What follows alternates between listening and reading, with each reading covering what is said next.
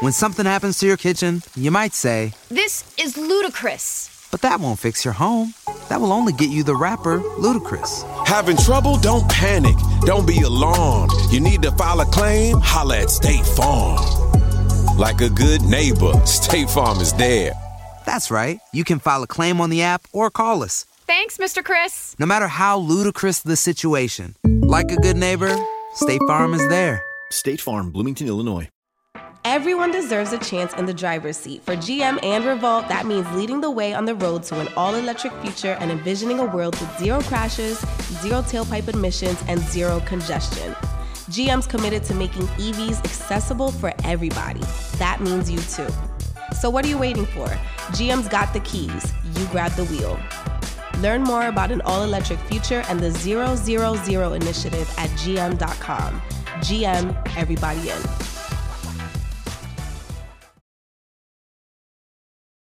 What's up, y'all? It's your boy David with Black Wealth Renaissance, and I'm here today to tell you guys about Anchor. If you haven't heard of Anchor, it's the best place to make a podcast. Anchor is a free app that has creation tools that allow you to record and edit your podcast straight from your phone. Anchor also distributes your podcast across all major platforms, including Apple Podcasts, Spotify, and many others. You can also make money on your podcast with Anchor with no minimum listenership. Anchor is everything you need to make a podcast in one place. So if you're looking to get started on your own podcast, download the free Anchor app or go to anchor.fm.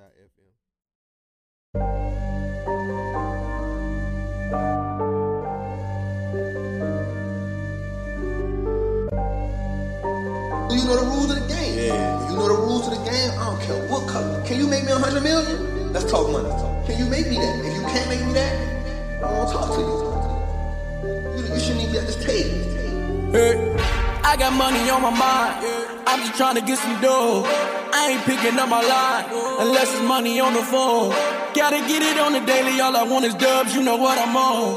I've been chasing after paper. All I know is run money marathon. Do 5 years of this and be a millionaire and go on do what I want to do, have kids, go live my chip and joy in a gang life out here in Texas, or struggle for the next 10 years. The choice is yours. What's up, guys? Welcome to the Black Wealth Renaissance Podcast. Our goal of this podcast is to normalize black wealth and share helpful resources and tips we believe will be useful in attaining and maintaining generational wealth. Please feel free to rate and comment on our podcast. We would love to hear all feedback you have. Now, enjoy the show. Welcome, everybody, to another episode of the Black Wealth Renaissance Podcast. Your boy, David Bella, 1/4 of the Black Wealth Renaissance, checking in with my co-hosts. Fellas, how y'all feeling? What up, what up, what up? It's your boy, Jalen here, checking in another quarter of the Black Wealth Renaissance. It's a lovely Saturday. We had it early today. Can't wait to get this show started. What's up, the rest of my brothers? What's going on, everybody? It's your boy, Kelly here, checking in. And excited for this podcast.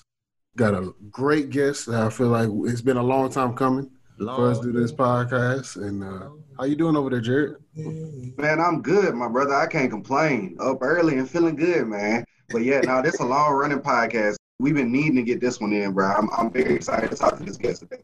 Hey, Jared, I can finally see you too, man. You look good, man. Hey, man, I don't look like an unlocked character no more. They done got me some lights, y'all. It's lit. Hey, we coming up in this world. We coming up BWR. But once again, y'all, like my brothers have mentioned, we got another great podcast coming for y'all. Today we have a real estate developer out of Houston. He doing a lot of dope work out there, working on some fire projects. He actually out in Denver right now doing some architectural reconnaissance. I ain't never heard of no shit like that. That's how you know he be doing this shit for real. Tyron, McDaniel. Tyron, how you doing, bro? Hey, I'm coolin', man. What's up, fellas? What's up, BWR? Y'all tell me something good, man. Man, hey, we want to say thank you for coming on to the show. Welcome. Appreciate you for taking some time out your Saturday while you're out of town to hop on this with us. So appreciate you, my brother. Nah, man, it's a pleasure, bro. I appreciate the invite. Don't take it lightly. Definitely looking to contribute and be of value, man. Love what you guys are doing and want to support it any way I can. Hey, I need a hoodie, though. Know what I mean? Hey, we got you, man. Yeah, we got you. Yeah. We need to hook that up. You know what I'm saying? I'll pay for mine. I ain't tripping. You know what I'm saying? But yeah. Hey, my brother, it's going to be a gift, man. Appreciate it. So, Tyron, we want to hop right into it, bro. For everybody that's not familiar with you, can you give them a brief background on you and like how you got started in the real estate game? Yeah, man. So, I'm an old head, you know what I mean? So I've been around for a little while, but, so I originally got started in real estate because a buddy of mine who I'm kicking it with, who's with me on this trip here in Denver, he worked at what they call an account executive for a mortgage company.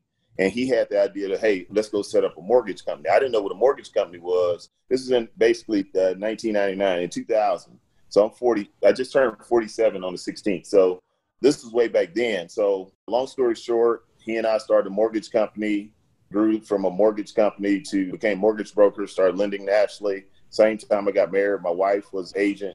So we combined the mortgages with the real estate agency part.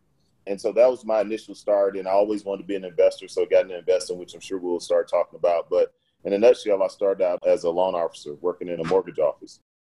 So you say your buddy called you and was like, let's start a mortgage company? Yeah. I ain't never heard of no shit like that. So whenever you say, okay, let's start a mortgage company, can we kind of like break that down? Were y'all the people getting the investors to get the money? Were y'all going to the bank? How does that work? Yeah, no. It wasn't on that higher level. No, it was just mortgage brokerage side. So just where we provide residential financing for people. So back then, the lending environment was a little bit different. And back then, there were people that were making really good money as mortgage brokers doing loans. You still have mortgage brokers now, but you could make way more money back then than you can now. They limit the fee structures and things of that nature. So he had, as a sales rep in that industry, he saw the kind of money people were making. He's like, man, we could make some money providing loans to people. And so he got me a job basically as a secretary. This is when they still had fax machines, bro. So, I was doing faxes and answering the calls in a mortgage office. And and that was so I could learn a little bit. Mm-hmm. And then he and I went and got an office, set up a company called the Mortgage Outlet. And we started doing loans for people in the hood who really couldn't refinance. So how long did you stay doing that? Was it for up until 2008 around the bubble, or was it? So my epiphany for why I told him that, yes, I would get into the mortgages is because I had early on as a child, I always had an interest in real estate. You know what I mean? I didn't necessarily understand this or remember this until hindsight being 2020. But the epiphany, I was like, well, I don't know what a mortgage is, but I know I want to own houses. I want to have a rent house. I'd like to build houses someday. So if I can understand financing, I can buy, build, or sell anything I want. So for me, this was how I get in the game. Go and understand. I'm big on studying and analyzing markets. Mm-hmm. And then you look for inefficiencies in that markets or strategic advantages, or sometimes the advantage you have is you didn't know about it and there's an opportunity there. And then once you get aware of what the opportunity is, you figure out it's much bigger than anything you ever thought of, and you may have an advantage. My advantage or our advantage was we was getting it out of the mud. We was coming from nothing. So the fact that we could see where we could make 70, 80, 100, $200,000, $300,000 a year providing loans, like, oh yeah, let's go. And so from that, I recognized real estate agency, and I just saw how this could lead me into what my bigger goals were, which is being able to buy houses, rent them, build them, develop things of that nature. So I saw that it could lead me to a bigger picture. Most def. So I kind of want to go back now. You said You've been looking at real estate since a kid. Where did that kind of come from? Did you see someone in your family like control real estate, or were you just like, I'm tired of seeing poverty? How did that come about? So I grew up in Fifth Ward in Houston, and we used to stay in these apartments called Market Village. And what happened was some family member gave my mom a lot. In a nicer part of, that wasn't the hood. It was in the nicer part of Houston. And she went and got plans designed and all this stuff. And this is when we were still living in apartments. And, we live in apartments. Oh, mama, we finna get a house. Long story short, I never forget looking at the plans. It was a little 3-bedroom, 1-bath ranch, with brick across the bottom and, siding across the top. But long story short, she didn't get it. And, financing or something fell through. And I never forget how she felt and how bad that was. And lo and behold, ultimately, she didn't give up, though, and we did end up buying a home. And it was so funny, man. I'll never forget having a conversation when I asked, well, how much does it cost? And our mortgage payment was like $60 a month. And I remember asking her, like, okay, like, how much are we paying for the house? And she's like, and this is when I was in second or third grade. She's like, it's like 32 or 33,000, son. And so And I said, well, how long do we have to pay for it? And she told me 30 years. And I remember calculating it. I was like, well, we're going to pay like whatever that, maybe 2 or 3 times more than $30,000, mama. And she was like, and I was like, why? She said, well, I don't know, but I know we pay $360 a month. We can afford it. So that's what it's going to take for us to have a house. So what I call serendipity, bro, it's little stuff that happens throughout life that seemingly is not connected to something, but it's actually connected to something. So that was the first time that even a consciousness of real estate, finance, or whatever in my life I can remember. From there, as a kid, when I was 10, 11, 12 years old, I'd climb on top of my house and dream about what we now call our lofts and warehouses. Because my dad was a trucker, so I wanted to have a trucking, and over the warehouse, I was going to put me a fly apartment. Well, I was reading a Chronicle one day and saw that they call those lofts. I was a kid just dreaming it in my head. If you went on a road trip and you didn't stop for a Big Mac or drop a crispy fry between the car seats or use your McDonald's bag as a placemat, then that wasn't a road trip. It was just a really long drive. Ba-da-ba-ba-ba. At participating McDonald's. So that was the next connection to real estate. Then when I look back, when I was 17, 18 years old, had a car, had my photo Cadillac, Fleetwood.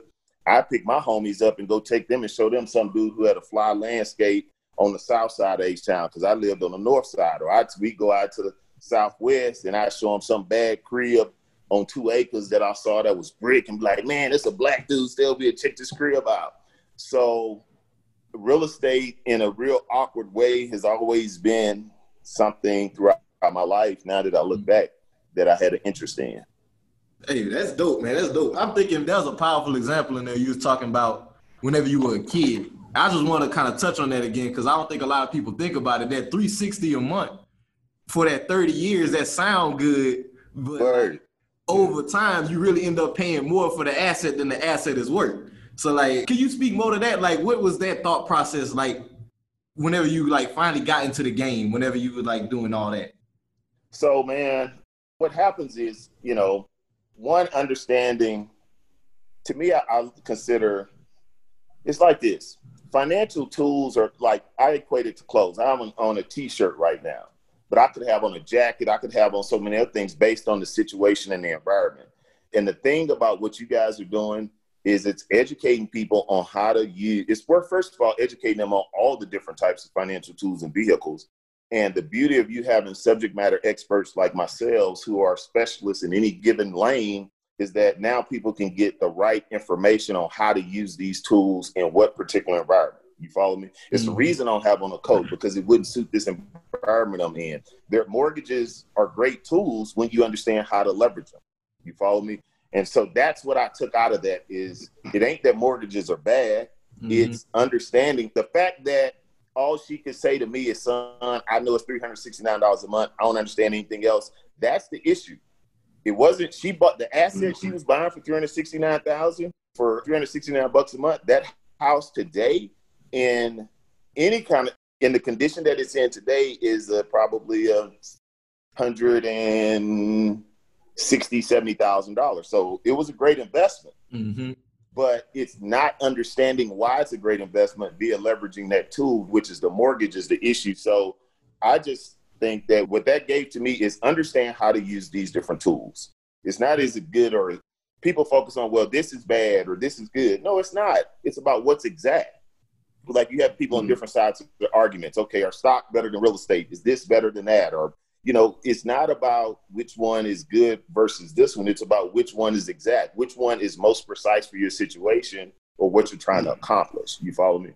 Yeah. So that's what that took me to is understanding how to be precise with how you apply stuff and knowing why you need to use it. Hey, and I always resonate with that because I always say it's like a tool, like same thing. You can't unscrew a flathead screw with a Phillips screwdriver. It won't work. You have to look at the same thing with all of these financial vehicles that you're using. Same thing with stocks, real estate, Forex, crypto, whatever it is, like you said, your situation is going to be different. Personal. Exactly. So you can't use just any tool. No, exactly. It's, I always say start with the end in mind. What are you trying to create? You know what I mean? Based on what you're trying to create is going to dictate, that a lot of times people focus on, well, how do I do this? but you don't even know where we're going. You trying to figure out a how without figuring out where first. Let's figure out where and why. When you figure out the where and the why, the how is easy. Hey, you know what I feel mean? like that really helped you a lot with just having those realistic moments with yourself and dreaming about the lofts and everything. You understood where you wanted to get to. That really motivated you to try to get to that point later on in life. You know what, brother? And here's the crazy part. See, I only understand this in hindsight. You follow me? Like when it was like, I didn't know what was happening as it was happening. Like I said, it was unconscious incompetence. I didn't know that I didn't know. You know what I mean? That was just life unfolding. And then over time, that's why it's good to have opportunities like this where you can extract certain things that have transpired in your life or just on a topic, and it helps you understand. But yeah, at the time, I didn't understand it. But looking back, I was like, oh, okay, this is how that connected to that. Okay. So this stuff actually does make sense. Okay, this is why I'm here. You know, it's helped me. So I never really looked at stuff in terms of how. I just focused on why I wanted to do it. And it's just funny to me how the hows always show up, you know. The why is always the most important thing. All the time. So I have a question, kind of following back in with your story.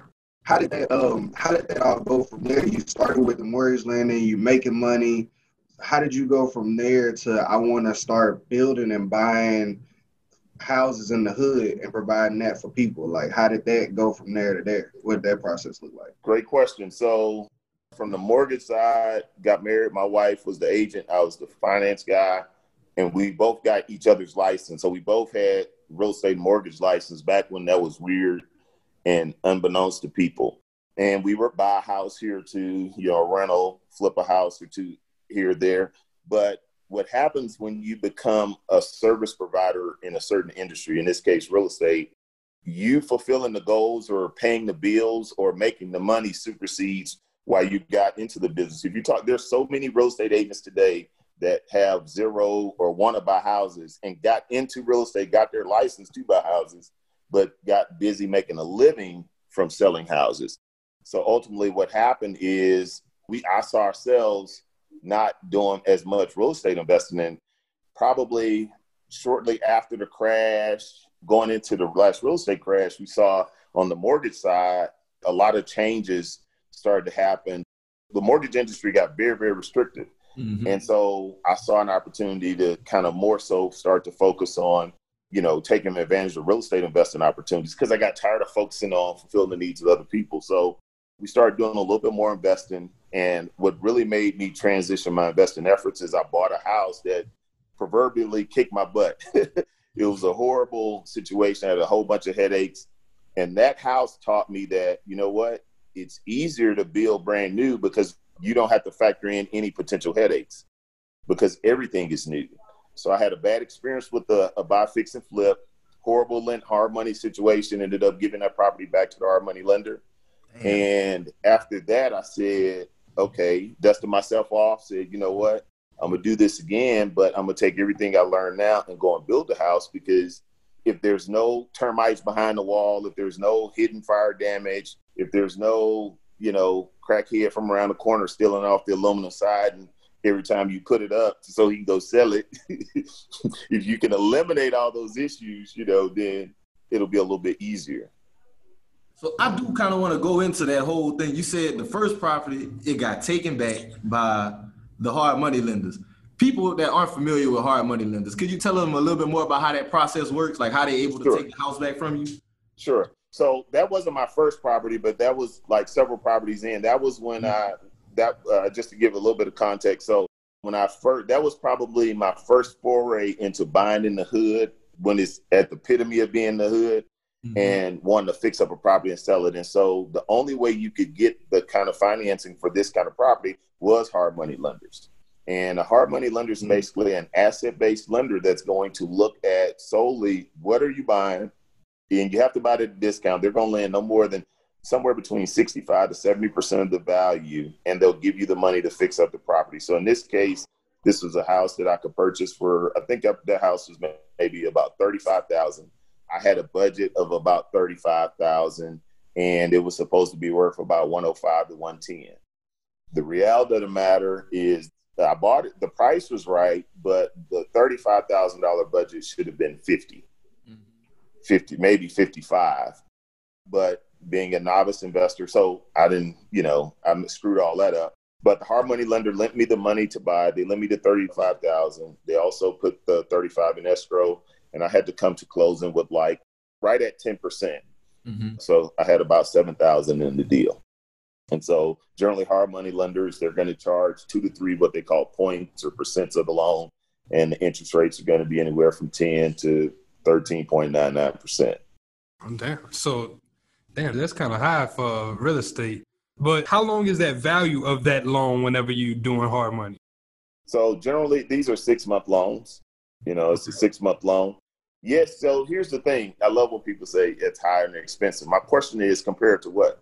Mm-hmm. Because see, the reality of the matter, you're comparing it to you're comparing apples to oranges.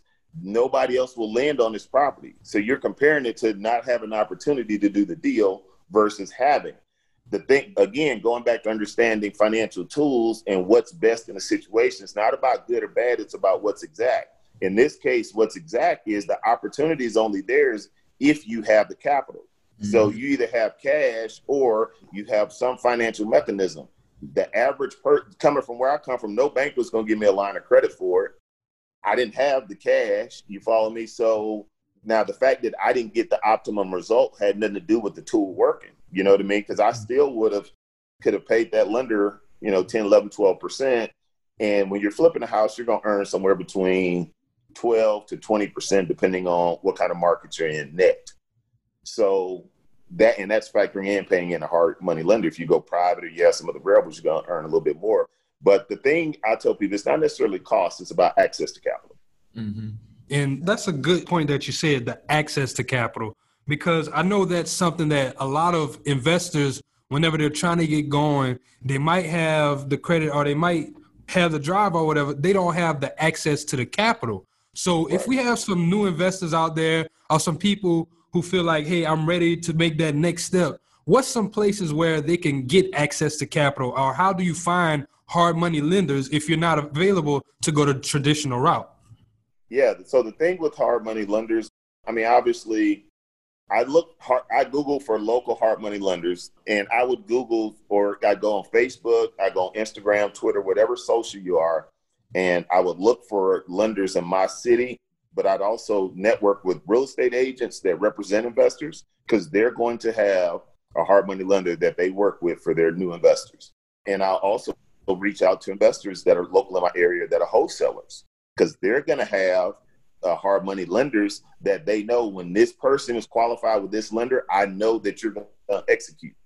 And so those are my ways I tell people to, how you can source. And I always tell people, I like local. What we're doing now is cool. We hop on the Zoom, we can talk, it's virtual, but I need to get face-to-face with you. Mm-hmm. And the reason being is when it comes to real estate's a local business. When you start dealing with people, there's some nuances I'm in Denver right now. If you've never been in Denver, it's hard for you to imagine how it's not a lot of bad areas inside the city.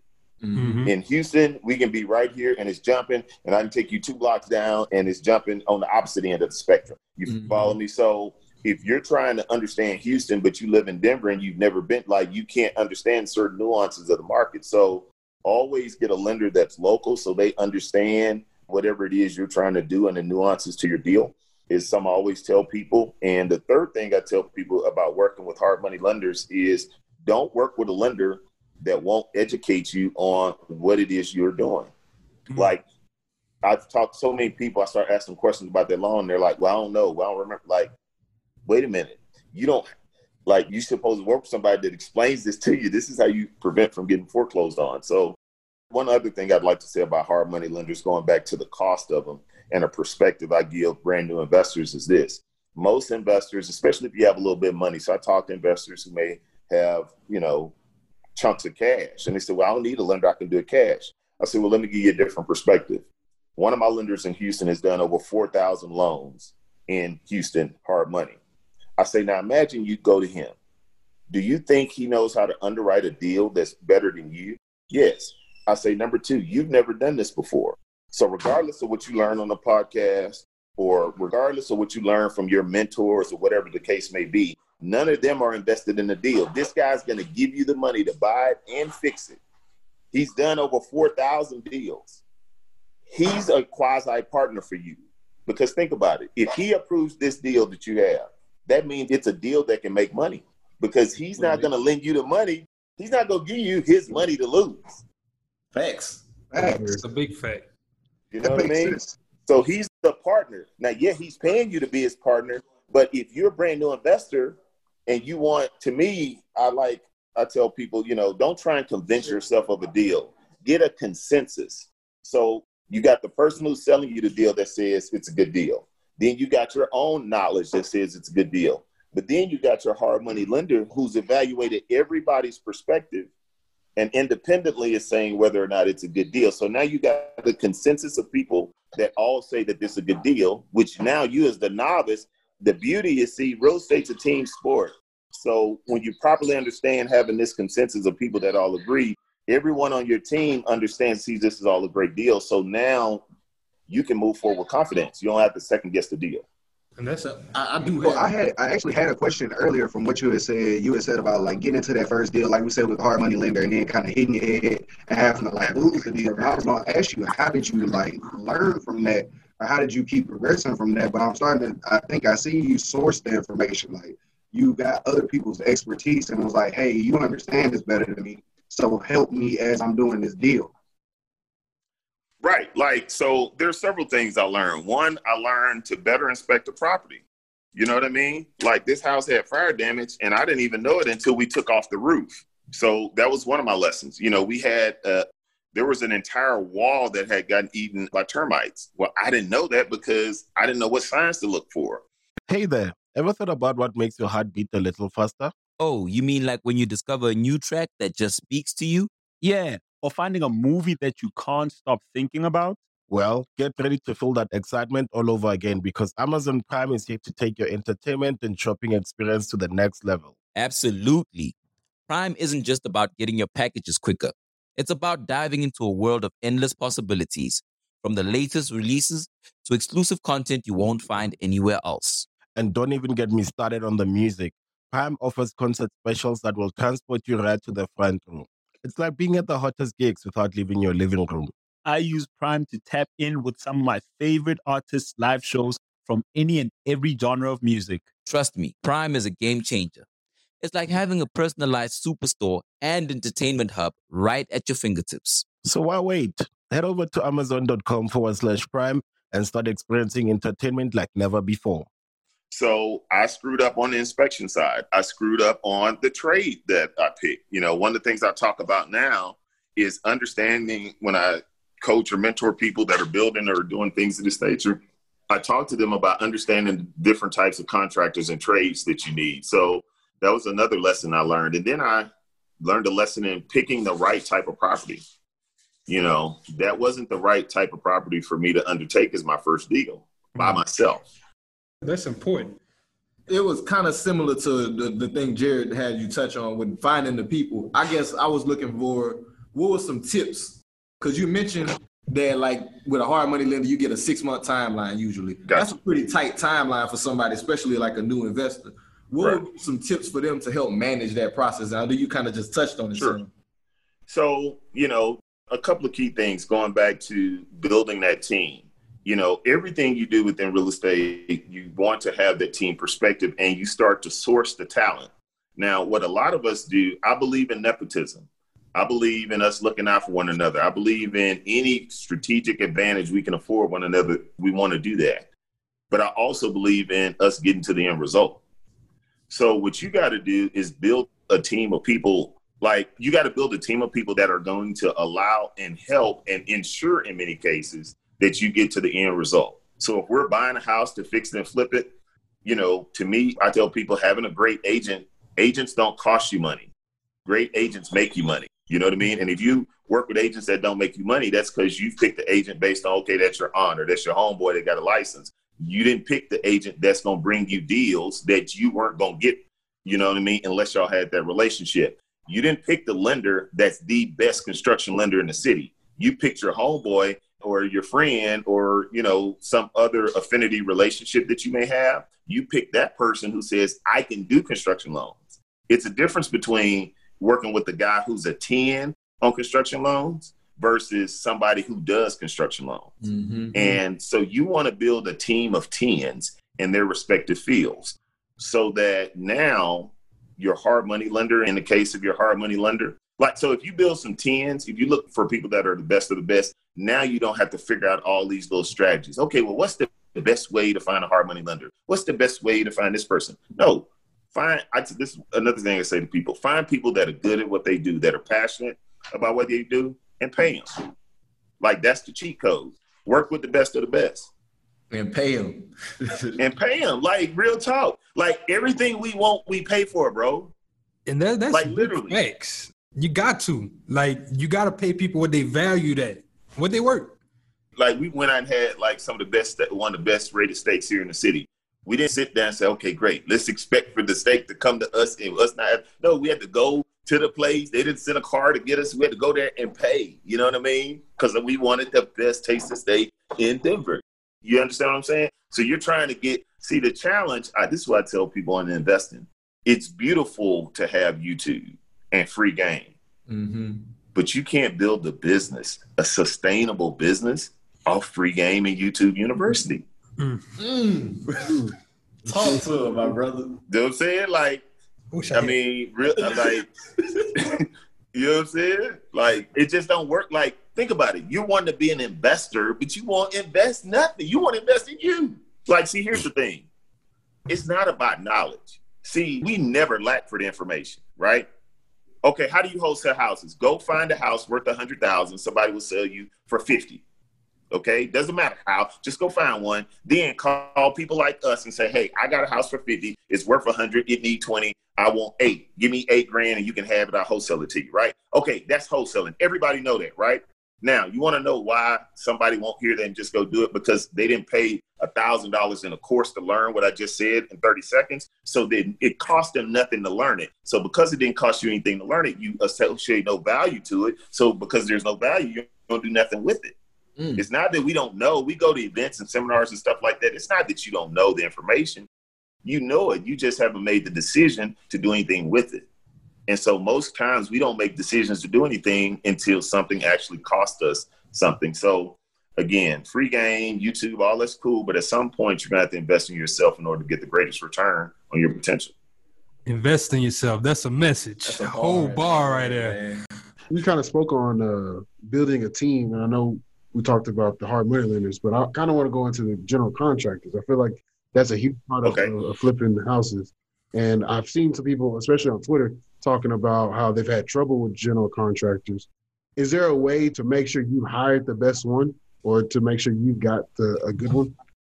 Man, so, that could be a whole podcast of itself, because to me, I think there are some fundamental issues that both sides of the table don't understand, okay? Like, and let's approach it from this. So I can give you some information, right? But I think that having a little bit of context is better. So let's look at this. So, okay, right, people say contractors are bad, they're this, that, and other, so on and so forth. So let's ask ourselves why, or let's look at what opportunity is there, what's going on. Now, as a person who has contractors that work for me, I've been, and so on and so forth. Here's the first issue. Most investors think that because they don't want some contractor to run off with the money, they say, okay, we expect you to go and put your money in it. You start to get the work done first, and then we'll start to reimburse you. Okay. The problem with that is most contractors are barely good at what they do.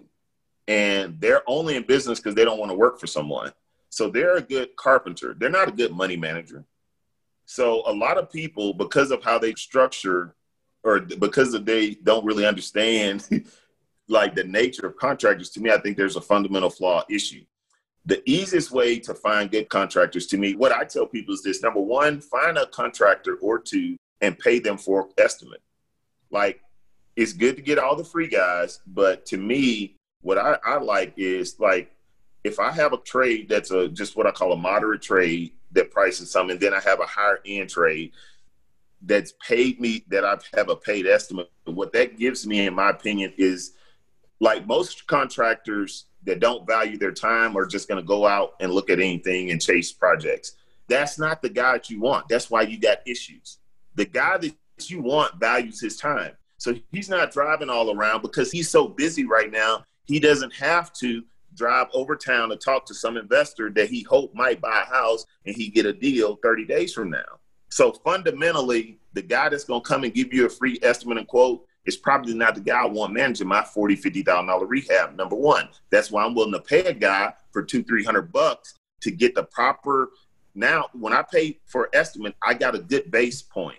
So now I know, and when I pay for an estimate, I'm going to get a labor and materials quotes. I don't want nothing turnkey. In other words, okay, to paint this house is $3,000. Wrong. I want to know $2,000 worth of labor, $1,000 worth of paint. Okay, to put siding on here is $6,000. Wrong. I want to know $3,100 in labor, $2,900 in materials.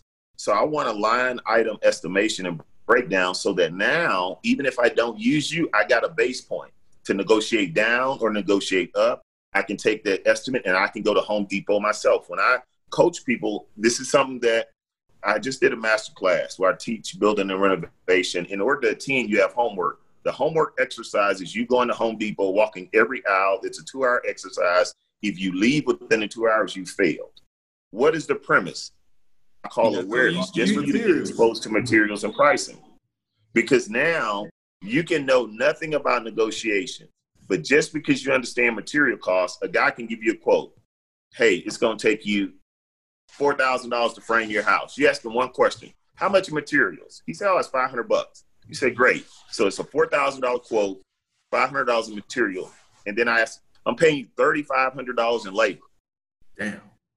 On $500 material.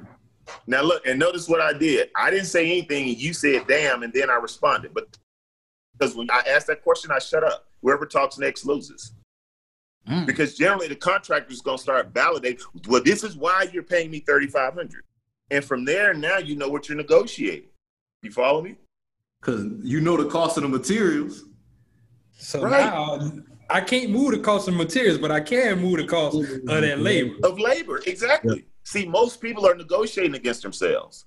So if you just know material costs, you at least can now, because see, think about it. What if I negotiate you down off the $4,000 without knowing material costs? And I negotiate you down $250. What happens when he give you grade 3 wood versus grade 1 wood? You follow me? Or you go from having the 49, if we're talking tile, you were going to get, maybe he goes from giving you 99 cents a square foot tile to the 49 cents a square foot tile, which changes how it looks, and dependent, that could change quality, that could change your ARV, depending if we're talking granite, quality of fixtures. So see, it's little subtle nuances that people like they miss when they're dealing with trades and contractors that set them up for failure from the jump street. You follow me? The guy that charges you to come out for a quote is a totally different guy than the guy that just show up that you call him. And then most people, here's the thing, the guy that shows up that will just show up on a dime, like most people try and call a guy off Craigslist and get them to manage a $30,000, $40,000 job. The problem is the investor isn't trained enough to manage this guy. Mm-hmm. So he can go in and wire this little area you need wire, but you don't know the difference between 14-4 wire, 12-2, Romex, or the difference. So you don't know what to inspect. So when it's wrong, it looks subpar, it's cheap, you didn't know how to manage this guy. Whereas if you did something else that a lot of investors don't do, going back to contractors, you could have the worst contract in the world. This is one thing that will save you. Pay an inspector to do period inspections throughout your rehab. So he do phase 1, inspector come out, he say, this is garbage. Okay, now you know this is garbage work before you've gotten halfway into the project. You know it phase 1. Other thing I tell people to do when they're dealing with trades and contractors, you got a $30,000 job. Most people agree, write a contract. I say don't do that. You got a $30,000 job and that's big. Okay, let's break this down to, let's take the first 5,000 up to 30. Let's do, and I give you 1,500 on that. You get started. 3 days in, 5 days in, whenever next payment is due, we're going to measure and see if I like your work, you like me. And if we want to move forward, then we can move forward. We call it red light, green light in my business. So don't commit the whole job, commit a piece of the job and work on that first to see if you like the guy. And then you just kind of take it, one step at a time before you commit to a whole person, give them half of a $30,000 job. They can't spend the whole $15,000 initially anyway. They got a demo, they got to prepare, so on and so forth. So there's stuff they have to do. So if you commit a smaller piece to the initially versus the entire thing, that can save you a lot of drama and headache. So that's more or less contractor management, how I would find trades, number one, and then a little bit of how I would handle them. And I threw in a little negotiation part, I guess, too, as well. And you mentioned that class. My brother educating right now, man. With that class? Say it again, Jared. I said, and he mentioned that class where he goes over all this. Like, where can somebody find out more information about that? Because I just learned a lot just in that monologue. So the link isn't up right. Is this airing live or in a few days? It's going to air in a few days. Okay, cool. So you can go to urbanbuilderschool.com. That's urban, URBAN, builder, BUILDER, school.com. And it's basically a 2-day class. One day is on renovations. The other day is on new construction. You'll tour both renovation and new construction projects. You'll get to look at our current projects that are in various stages of new construction and reconstruction and development, because we have some development projects that we're working on as well. There's a VIP after party the first night, and, it's immersion. It's learning by immersion. So it's not a beginner's event. I don't say I discourage, but it can be like drinking from a fire hose for a beginner. It's ideally suited. I created the class for people that are already buying, fixing, and flipping and want to get into new construction, or maybe they haven't done a deal yet, but they got their money together to do a deal and they got their credit and they just need the proper guidance to learn it or to take what they're already doing to the next level. That's ideally who I create the masterclass for. And that's beautiful, man. I have one question I want to kind of go back into, because I can see that you're a teacher. And I know you were talking about like the event that happened with your mom in the house. So I want to talk about whenever you became a mortgage officer, were you teaching people about their deals, or were you helping them understand, hey, this is what that 30 years mean? Or did you not come to that point in your life yet? Yeah, man, it's so funny, man. We used to do seminars, and one of my biggest epiphanies too, man, like I started, the minute you learn something, you try and start teaching people. And so one of my buddies, one of the issues I had in the mortgage business, I'll never forget, at the end of the month, my buddy looked at me and said, bro, what do you have that's going to close this month? Because I spent all my time working on what we call BCNM, bad credit, no money files, trying to help people fix their credit. You don't have the money, and all this other stuff. And that's great. But the challenge, what my buddy said in real talk, he said, unfortunately, uneducated and sometimes people that we would classify as poor don't value free information. It's the people that don't need the information that values free information because they know what it's worth, which goes back to investing in yourself and understanding that premise. And so I had to understand that I got to create a big enough platform of success so that I can then have the excess time, freedom, and resources to spend time doing credit repair, seminars, and invest in more time with people. So yes, I definitely did start helping people kind of understand the tools. And that was one of our practices. And to me, I just felt like we had a vision for what we were doing in real estate. And I felt like we could use this as our tool to fulfill our goals and dreams. And now what I see is our purpose. So I understand I didn't get into real estate by happenstance. This was, it's part of what my purpose is to do here on earth. And so I was unconsciously competent of that for a lot of years of my life. And so, yeah, I just wanted to help other people learn it. So we started to share and, just help empower more people with the industry, help them make savvy decisions in terms of where they purchase and things of that nature. Hey, man, I love it. Love it, love it, love it. I got one more question about the loans. We've touched on it. I just want to know, is there a 15 versus 30? I'm not saying there's one better. Is there one preferred if I'm doing it for a real estate investment? When something happens to your kitchen, you might say, "This is ludicrous." But that won't fix your home. That will only get you the rapper, Ludacris. Having trouble? Don't panic. Don't be alarmed. You need to file a claim? Holla at State Farm. Like a good neighbor, State Farm is there.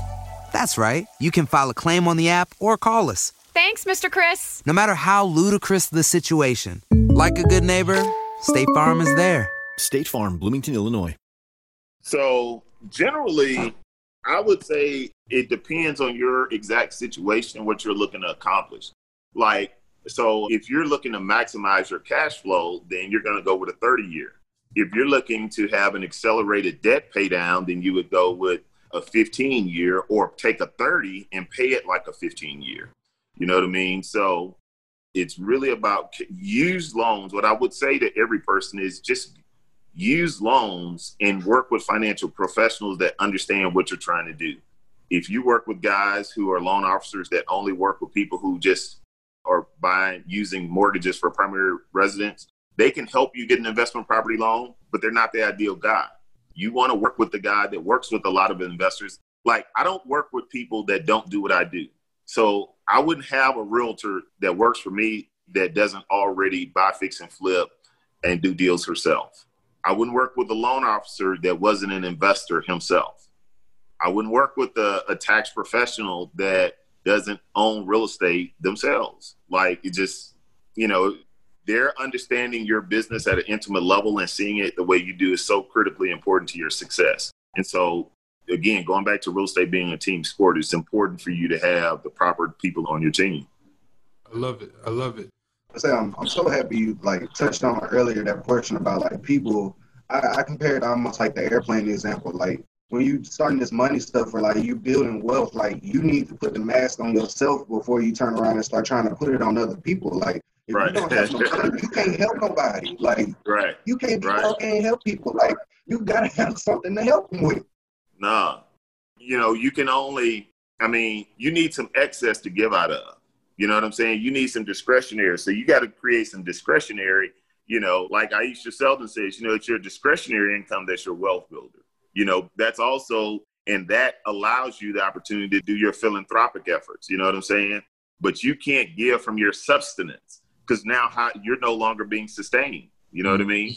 Which, and I tell people that's even with the masterclass, I tell people invest. I say, wholesaling is where you don't necessarily need cash or credit. You can just use specialized knowledge and hustle, right? And get results. When you start wanting to buy, fix, and flip houses or renovate them or build new construction, you've now gotten into the aspect of the real estate business where, it's capital and credit intensive. You know what I'm saying? You don't come into this space with the no money down, no cash, no credit. This ain't that lane. There's many different lanes in real estate, but this ain't the lane that is. You got to stand 10 toes down when you come in this side of the game. Mm-hmm. Can't come in like it's the NACA program. Exactly. Yeah, and listen, there's no shortage of programs, grants, and things of that nature. But it tricks me out talking to them. They say, okay, well, great. Yeah, I want to flip houses in the hood. So what programs you use? I know. Say, right, HIP National Bank, that program, you know what I'm saying? You and your people putting y'all chips together and going buying a house, it's not no money down. So, you're going to have some capital and some credit put aside or a credit partner or something like that to be able to do this stuff. Now, you can obviously get this done. If you just have credit, you can leverage that to get the capital. If you just have the capital, you can leverage that, be a partner and different instruments, but you got to have some resources allocated to be able to do this. This is investing. Yeah, I'm glad you touched on that point about the hood because that was a part that I wanted to get into. Investing in the hood. A lot of real estate investors, sometimes they'll not see value in the hood. Is that primarily where you invest or what's your niche? Man, my niche is we buy, fix, and flip and build in inner city gentrifying neighborhoods in Houston and now other markets around this country. So for years, I just do deals wherever it made sense. Then you start, as you get older, you move from, you can make all the money in the world, right? But then there becomes a thing to where if it's not, once you've gotten beyond making money, then you start to analyze how you make the money. And, in terms of the experience and or what you're creating when you're making the money. For me, every time being from the hood, I always had a love for my neighborhood. So I always had a vision of what I wanted to do in my neighborhood. I look back and I remember telling my homeboys, man, where I'm from, I was like, man, Fifth Ward is going to be a tight place. And what I used to tell my boys is when these folk come, I know it's going to happen. I'm not going to let it happen. I'm not going to let these folk take over our hood and I not get some of it too. Change is inevitable is how I look at it. I'm not anti-gentrification guy. The hood is bad for a reason. It's the hood for a reason. We got to own up to that. You know what I mean? So you can't get mad at somebody else because they pool their funds and go and do what we didn't have the foresight, the vision, or the courage or the guts to do. You know what I'm saying? So I knew that they were going to come. My thing was, I'm not going to let them come without me. So at a certain point in my real estate career, I said, you know what? I ain't interested in going over here and doing deals. I'm going to focus on my hood. So, and it just so happened, me having that epiphany also had to do with understanding that the core of America's major cities was like Houston was, kind of had been abandoned because there's what they call an exodus to suburbia. Everyone moved out to the suburbs to get away from the inner core. Well, so that also meant that there was going to be a resurgence at some point of areas that were close in. Mm-hmm. And so I just figured out, I set up a company called Houston Vintage Homes, and it was going to focus on buying in my hood and other hoods in Houston.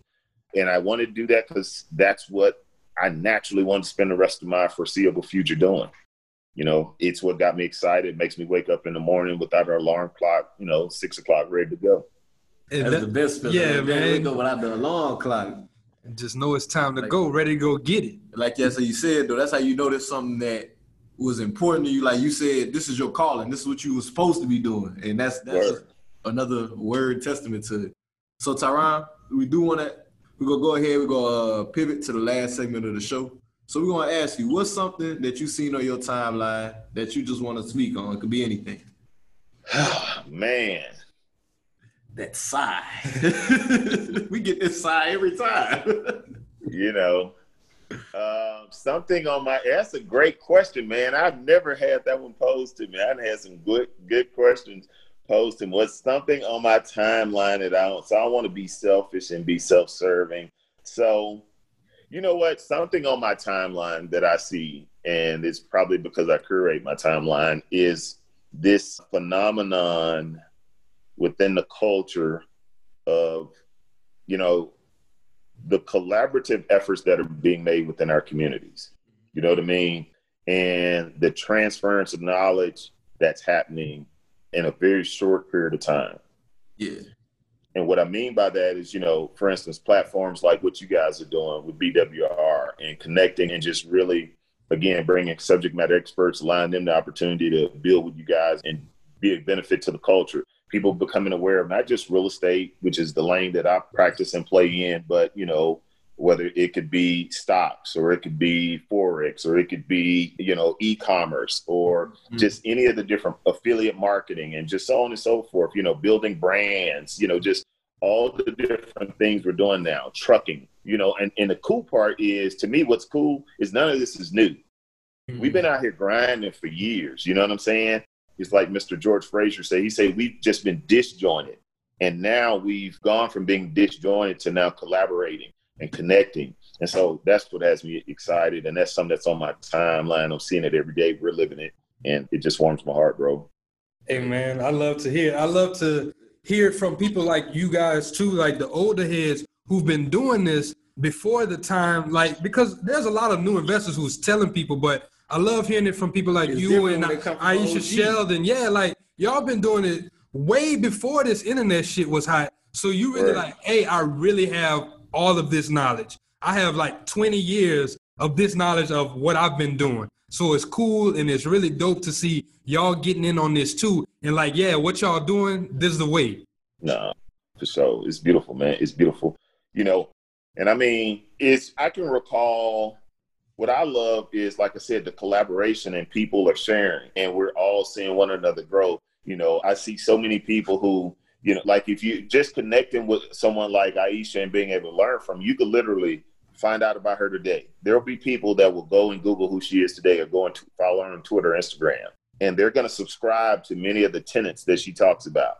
A year from now, it will be as if they've been in the industry 5 to 7 years just from engaging with one person, investing in mud to millions, following her tenets, understanding, how she's been buying in her premises and things of that nature. And there's a guy right now who wants to be in podcasting and is watching you guys from afar. And, had watched the early beginnings and now watching the growth and the ascension. They're saying, okay, cool. These brothers came together, put this thing together. Me and my boys could do something very, very similar. Maybe we're going to do it for the music industry. Or maybe we're going to do it for in this space or whatever the case may be. So that's the beauty of what's happening, man, is people are being able to shorten their time frame and their learning curve to success. And that's the whole point, is for us to, everyone doesn't have to blaze a trail. You know what I mean? You should just be able to fall into the jet stream. The jet is already done sucked up and created a space in the environment. We should have people running right behind you, just filling up that success, duplicating it and replicating it all over the country. So that's what excites me about having conversations like this and being a part of stuff like this, man, is that, you know, we're just growing the effect and creating a ripple effect all through the community. Hey, well, I want to be one to tell you thank you, my brother, because like what you doing, the gems you dropped on this podcast today gonna help a lot more people than I think you even thinking about right now, bro. Even just the gems that you drop on the TL daily, like you like I'll be paying attention. I'll be like, oh shit, he talking about this, he talking about that. Let me go look this shit up. Like just some little things like that, it helps us. So once again, appreciate it, my brother. Thank you.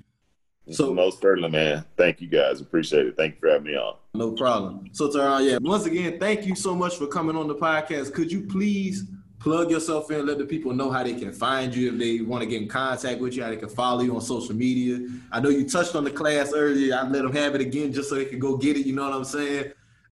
You know, we all are the sum total of every experience, every person, and everything that's happened to us in life. And I've been blessed to have had a lot of great experiences, and as it relates to real estate. And, you know, what I share in the master class is not my successes. I don't teach from my successes because when it all went right, I thought I was a genius.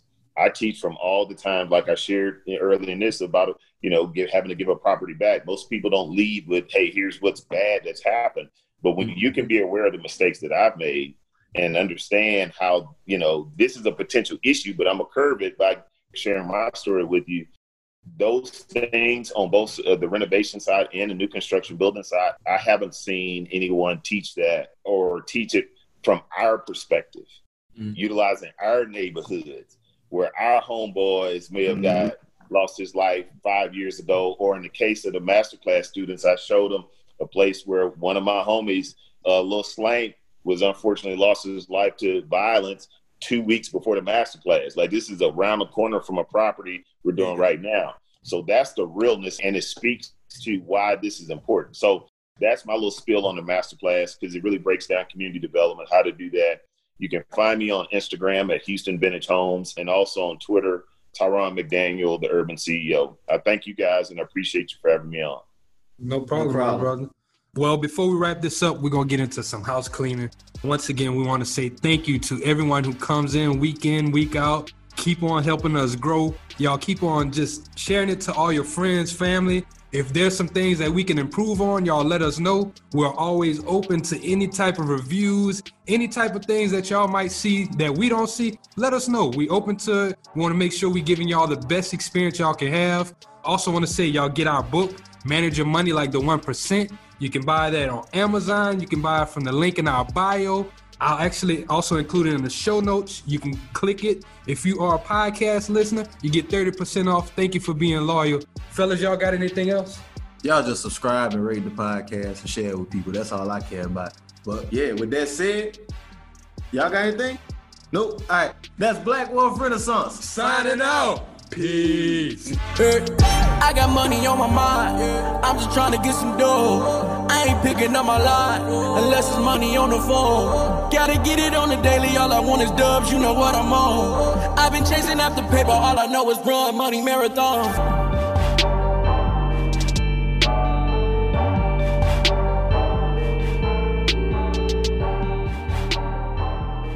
My brother-in-law died suddenly, and now my sister and her kids have to sell their home. That's why I told my husband we could not put off getting life insurance any longer. An agent offered us a 10-year, $500,000 policy for nearly $50 a month. Then we called SelectQuote. SelectQuote found us identical coverage for only $19 a month, a savings of $369 a year.